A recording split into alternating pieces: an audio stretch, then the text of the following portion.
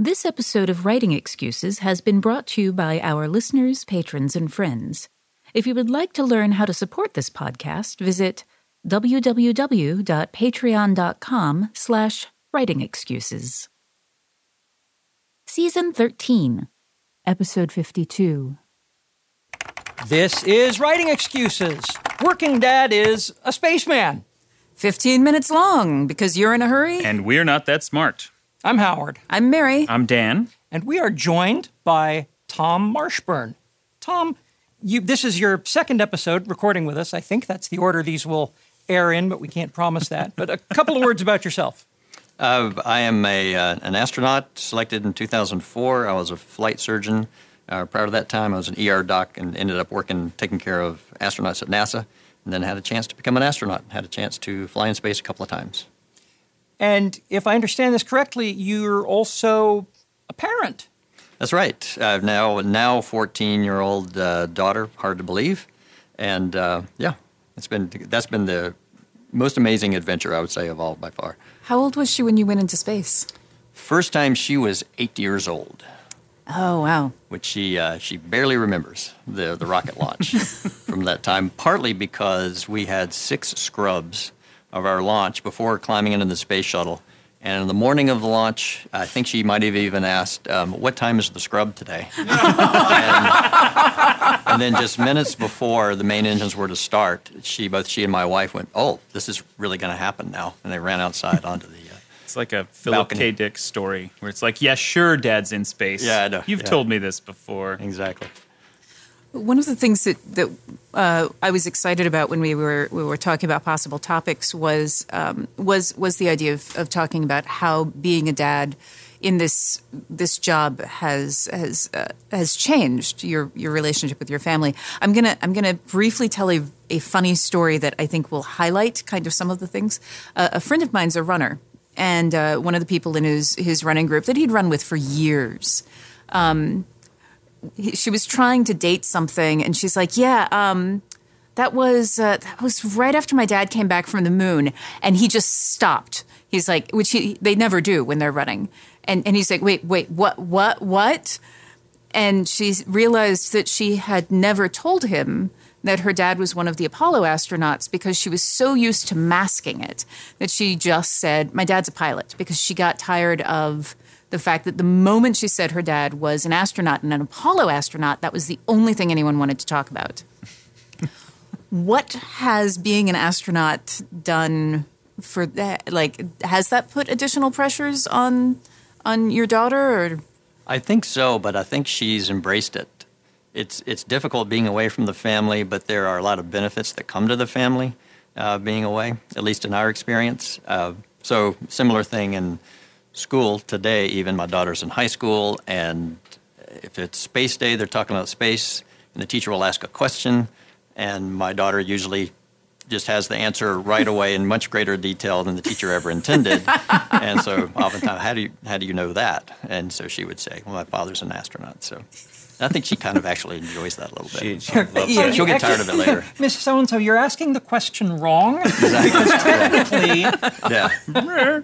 No, and I can understand that coming from, a different kind of celebrity. My children, I've got 6, and they have this strange relationship with a father who is an author. My daughter, my oldest, she's 16, and I don't think she will ever read a Brandon Sanderson book because she loves being able to say, oh, yeah, I've been to Brandon's house. I know him really well, but I've never read his books because it drives her friends nuts. That kind of, just casual relationship with this famous person. Oh, yeah. She loves doing that. Yeah. So your daughter kind of drops that whenever she can. Well, my dad, the astronaut.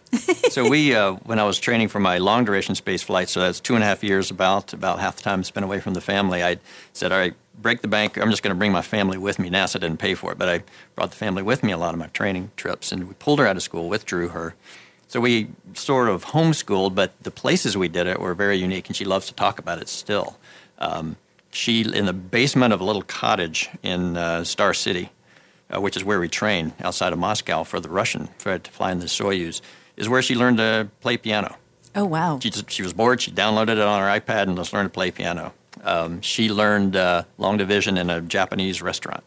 And she actually, we all wrote down little problems for her while we were eating dinner, and she solved them, brought them back, but we wrote them on beer coasters. And so she turned in this big stack of beer coasters to her teacher with all the problems solved on there. Said, that's one thing maybe we shouldn't have done, but she's done fine in school. But so we have all these great stories of the family traveling with me during training. And so you said 2.5 years of training. And that you took them with you for much of it, but there were times that you couldn't take them. Yeah, and I wouldn't even say much of it for each country, one trip there. Much of the time I was away. Yeah, just gone. And how did you manage staying in touch with family? Like, was that, now we have email and Skype and things like that. Were you doing lots of that, or? Yeah, that was still available then. So we had iPads and we would Skype. I think the lesson learned from that is, how often do you have a set time where your family members or you're sitting across the table staring in their face and just talking? You don't do that very often. It could even be kind of painful. So we figured, number one, it was important to do it. So every single day, maybe twice a day, we would either talk from Russia and back and forth, or even do a video. And sometimes they would set up the iPad, and I would just watch them as they made breakfast or made dinner or just did their normal daily things. And my daughter remembers me as being this disembodied head on a screen for much of the time. But that was important because then we got into the habit. So when I was in space, it became much easier to have this regular conversation. It wasn't tedious or difficult, but I kind of knew what was going on, so I wouldn't come back from space having to catch up. There's a parenting principle there that can be generalized well outside of traveling, and that is if you get in the habit of communicating openly and honestly and regularly with your young children, when they are teenagers and they have teenager problems, they want to talk to you about it, which was completely alien to me because as a teenager, I did not want to talk to my parents because we didn't have the right kind of relationship. But my teenagers have talked to me and, mostly talked to Sandra because she's better at this than I am. But same here. But it is because we developed good habits early on. Mm-hmm. Be careful with that, though, because I found that now I spend a lot of time talking to teenagers, and that's just kind of driving me nuts. No, I love what you're talking about with the Skype. 2 years ago, I was at a book festival in Washington, D.C., when my wife went into early labor with kid number 6. And so all the pictures from the hospital are, the wonderful mother with the brand new baby and then someone holding an iPhone with my face. Because I participated via FaceTime with that particular birth. Working dad is a deadbeat author. Not quite as sexy. But spaceflight gives you opportunities to fail that you wouldn't have otherwise. In space you're floating, so if you're really, really tired, and while you're sitting down talking with someone, you can always just stand up and just wake your brain up. In space, you can't do that. You can't use gravity to help you stay alert. We would have sometimes an hour and a half family conference happens every 2 weeks in space. End of a hard work week, and I'm tired. Sitting there looking at my wife, and she said, "Are you falling asleep on me?" Because my eyes would start to droop. Because I'm just, you're floating, it's like you're resting, and I would just get really tired sometimes. So those kind of things can happen. Or my daughter's on the other end, I'm trying to entertain her with some floating object or something, and she just gets distracted and just walks away. So that would happen. There's a bowl of candy somewhere, and she went, "Oh." And you actually don't have to be an astronaut to have that experience with your kids. Yeah. But it is good to know that I think it's kind of reassuring that anything can become old hat. Absolutely. It's like it does not actually matter how cool your job is. You're still dad. You're still mom. In my case, I'm still aunt. Yeah. So it doesn't matter, and to some degree, which is reassuring and dismaying all at the same time. At Parker, our purpose is simple. We want to make the world a better place by working more efficiently, by using more sustainable practices, by developing better technologies. We keep moving forward. With each new idea, innovation, and partnership, we're one step closer to fulfilling our purpose every single day. To find out more, visit parker.com/purpose. Parker, engineering your success. What's the easiest choice you can make? Window instead of middle seat? Picking a vendor who sends a great gift basket? Outsourcing business tasks you hate? What about selling with Shopify? Whether you're selling a little or a lot, Shopify helps you do your thing, however you cha-ching. Shopify is the global commerce platform that helps you sell at every stage of your business. From the launch your online shop stage to the first real-life store stage, all the way to the did we just hit a million orders stage. Shopify's there to help you grow. Whether you're selling scented soap or offering outdoor outfits, Shopify helps you sell. Wherever and whatever you're selling, Shopify's got you covered. Sign up for a $1 per month trial period at shopify.com/try. Go to shopify.com/try now to grow your business, no matter what stage you're in. Shopify.com/try. Everybody in your crew identifies as either Big Mac Burger, McNuggets, or McCrispy Sandwich. But you're the Filet-O-Fish Sandwich all day. That crispy fish, that savory tartar sauce, that melty cheese, that pillowy bun. Yeah, you get it. Every time. And if you love the Filet-O-Fish, right now you can catch 2 of the classics you love for just $6. Limited time only. Price and participation may vary. Cannot be combined with any other offer. Single item at regular price. Ba-da-ba-ba-ba. Let's take a break for a book. Mary, I think you were going to pitch one to us. Yeah, this is a book that I am completely fascinated by. It's called A Man on the Moon: The Voyages of the Voyages of the Apollo Astronauts, and it's by Andrew Chaikin. And Tom, you're actually the one who turned me on to this book, so you're going to do a better summary of it than I will. Well, it's a step-by-step history of all of the Apollo flights, not just the Apollo 11 or 13. Obviously, get a lot of attention. In my mind, spaceflight, I think it's certainly true, spaceflight is not easy. There's a lot that happens behind the scenes. This tells you what happened behind the scenes to the crew and what Mission Control had to solve. So yeah, you get an appreciation for just how dangerous and difficult it is all of the time. And that's what I like about it. Yeah, it sounds amazing. So that's A Man on the Moon: The Voyages of the Apollo Astronauts by Andrew Chaikin. Speaking of dangerous, was that a concern when you were deciding to sign up for this? It's like, and I have family. Am I really gonna let them strap me to this bomb and shoot me into airless space to do science? For a lot of astronauts, it's a life dream. So no. Having said that, when you're standing at the bottom of your rocket that you're going to launch on, there is a certain reality that hits you that has never hit you in any simulator before. Because the rocket, might have condensation on the outside if there are hypergolic fluids. So ice sheets falling off, there's kind of creaking and rumbling before it. So it seems like a living animal, and it's the size of a building that you're getting ready to climb into. The thrill of the launch wipes all that away. For me, also, in the airlock, getting ready to do my first spacewalk, when the realization that this is a dangerous, real thing hits you because you're in the airlock with your buddy. You're in your spacesuit. You've got these tools metal tools weigh 5 to 15 pounds. They're banging around. You can hear them all clanging around with you. And then my job was to turn on the valve that pumps all the air out. And when the air goes away, all the sound goes away. Oh. So all you hear is your fan inside your spacesuit and your own voice talking. So you feel very alone. It's very eerie with all this other noise going away. And other than that, just from dull thumps as your suit is moving around. And in my mind, the biggest fear is I don't want to mess up.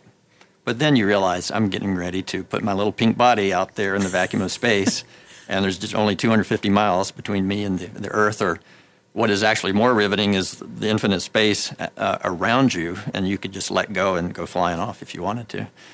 All those things kind of all come in a way.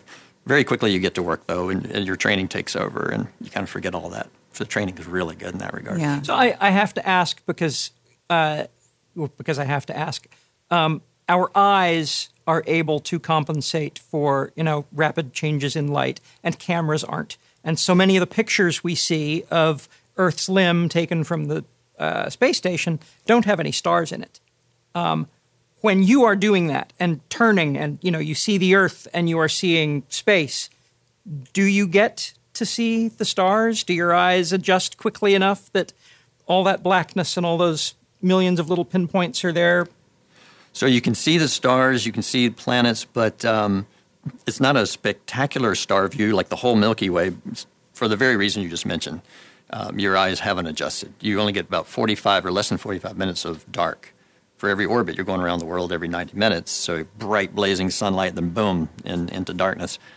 What's striking about about space is stars don't twinkle. The planets look like little disks. But even on the bright side, since you can't see the stars or planets on the bright side, the sun is just flattening all out. The blackness of space, it's not a two-dimensional blackness. It's not like a painted wall or something. It's a three-dimensional, kind of almost liquid, palpable, dark blackness that I still am downloading that view and trying to figure it out. I dreamed about it a lot during my flight and after my flight. So I'm sitting here. I am taking notes. I'm like, all of the Yeah, this is one of those palpable questions. This is one of those questions where, as I'm asking it, I'm thinking this might be a dumb question. Nope. No, it's an awesome one. Do they does mission control, because I know that these schedules are really, do they actually build in time for, you've stepped out of the airlock, we know that they're going to need a couple of seconds to just go, holy. Yeah, they do, actually. And mostly it's to allow you to get used to how to move your body, because that's something that we have not been able to do in training. We train underwater, right? And the viscosity of the water makes it hard to get moving and easy to slow down. In space, it's the opposite. Oh. And so a little flick of your wrist and you can start to turn, and then you have to stop yourself in space. So that's considered translational adaptation. We're given a few minutes to do that every time. Translational adaptation. Yeah. There's nothing in the schedule that says 5 minutes of sense of wonder. No. Then move on. There's not. Come to terms with the smallness of your human existence. As a matter of fact, that's 5:05 to 5:08. I did 3 spacewalks on the shuttle flight, and I'm coming in on my last one. I was the last one in the hatch on that third one, and I didn't want to come inside. And the Capcom, the voice of NASA from the ground said, "All right, Tom, time to come in." And I just kept looking at the view between my feet, and they said, "Time to come in." And I wanted a career afterwards, so I came inside. Yeah. I had forgotten that you have done both the shuttle and Soyuz. Yes, launches, yeah. And landing, too? Yes. Highly recommend the Soyuz landing. It has been described to me as like driving off a cliff in a Volvo that's on fire. Yeah. Or 2 explosions followed by a car crash. Okay. Yeah, I've heard that as well. And that's fairly accurate? For the Soyuz, yeah, not the shuttle. The shuttle was a very soft landing. I wasn't even sure when we had touched ground. Wow. Because it's a glider, and you glide in and on this long strip in Florida. Whereas the Soyuz is very literally a 20-mile-an-hour car crash when the Earth rises up to hit you when you're under the parachute. But it's the parachutes, when they release, coming out from the atmosphere, that is the wildest ride in space I've ever had. Because they come out, you're twisting, you're spinning, the impact of the chute opening, you're feeling a lot of G's all at the same time, and it's just a riot. See, I get uncomfortable during turbulence on an airplane. I suspect that the Soyuz parachute deployment moment would just end me. It's what we call type 2 fun. I don't know if you've heard the... No, I don't know what I'm writing that down. So what type 2 fun means what? Type 1 fun is it's fun while you're doing it. Type 2 fun is it's fun after you've done it. Oh. And type 3 fun is it's fun when it's happening to someone else. Yeah, okay, I can totally... I have experienced all of those. Yes, yeah, I'm like... yeah. The type 2 fun is much of my theater career, actually. So are there back to the topic technically of the episode? We could talk about astronauts all day. Sorry. As far as I'm concerned. Are there things that you have learned to do as a parent that you think you probably only learned by virtue of being an astronaut? Value every second with my child and my wife too. Yeah. I mean, it's incredibly precious. It seems to go by faster, obviously, when you're gone. I come back after you just even train when they're little, you've been training for 2 months and you come back home and it seems like almost another new person. I had that happen. I traveled a bit for work when I was in the IT industry, and I would come home and realize my children have changed. Yeah. And I couldn't tell what, but I could tell that I was missing things. Yeah. And I think that was one of the best things about quitting the day job and working from home all the time, is that I didn't miss anymore. But you missed huge chunks. Yep. And the one of my colleagues, who's a single guy, interestingly, made one of the best comments for me. When I started training as an astronaut, my whole class and I would go into the simulators. They'd go out somewhere to celebrate a little bit, and I would get called out of my wife. My daughter was in daycare at the Space Center, and I'd get called out of the simulator to go get diapers, for instance, because they were out at the daycare. And NASA supports families, and they were like, "Yeah, Tom, you got to go do it." So take off. And so I felt like, I'm not spending all the time in the simulators I want to. I'm not going out with my classmates after work. I'm going straight home. And this colleague of mine, who doesn't have any children, he said, "Who cares?" He said, "What you're doing is you're going to value that so much more." And he was absolutely right. Yeah. For me. Well, I mean, I don't have, as I say, I have no children. I just have nieces and nephew. And the when they ask me to do something, I'm like, I don't want to do that thing. But I will often do that thing, although one of them at least is listening to it and say, "You didn't play that game with me." But it is one of the things I find interesting is the snapshots that you wind up getting, the big jumps in growth, because I only see them a couple of times a year. And I remember when my niece went from, my niece who's, a teenager, a young adult, to, oh, she's an adult now. And it was just, for me, just like that. And I suspect that her family may not have actually recognized that transition has happened yet, because they see her all the time. So I think we are again low on time. Gosh, I just want to keep. I know. I thought of like 5 different questions I wanted to ask. Another episode of "We don't have enough time to talk to this astronaut." Yeah. Writing prompt. We have had some really fun descriptions from Tom, and I want you to take a couple of these and come up with something. And the 2 things I want you to take are this 3D sense of space and the 3 types of fun. I don't know where you're going to go with it, but I hope that it ends up being type 1 fun for you. This has been Writing Excuses. You're out of excuses. Now go write. Writing Excuses is a Dragonsteel production, jointly hosted by Brandon Sanderson, Dan Wells, Mary Robinette Kowal, and Howard Taylor. This episode was mastered by Alex Jackson. If you aren't familiar with Locus Magazine, they're a long-standing and respected website, magazine archive, and resource for science fiction, fantasy, and horror. Basically, they're the industry magazine for our genre. They also run the annual Locus Awards, a top-tier award that recognizes new, diverse, and excellent voices in speculative fiction.